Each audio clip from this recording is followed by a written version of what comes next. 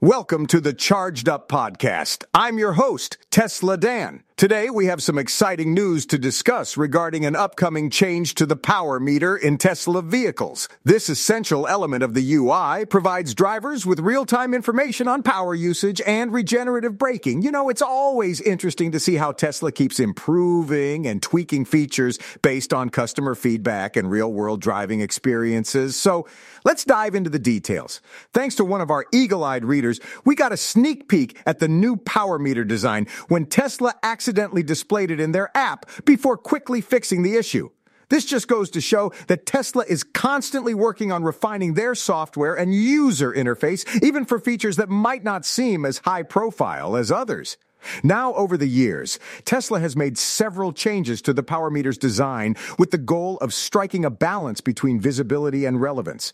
It's crucial for drivers to have easy access to this information, but at the same time, it shouldn't be overwhelming or distracting. With Tesla's commitment to innovation and user experience, it's no surprise that they're continuing to iterate on the power meter design. While we don't have all the details yet, it's safe to say that this upcoming change will be aimed at providing an even better driving experience for Tesla owners.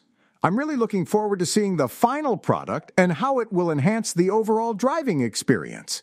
As always, we'll keep you updated on any new information regarding Tesla's power meter or any other exciting developments in the world of electric vehicles. If you enjoyed this episode of Charged Up, be sure to subscribe and share it with your friends. And remember, this podcast was co-produced by Daniel Aharonoff and Mogul Media AI.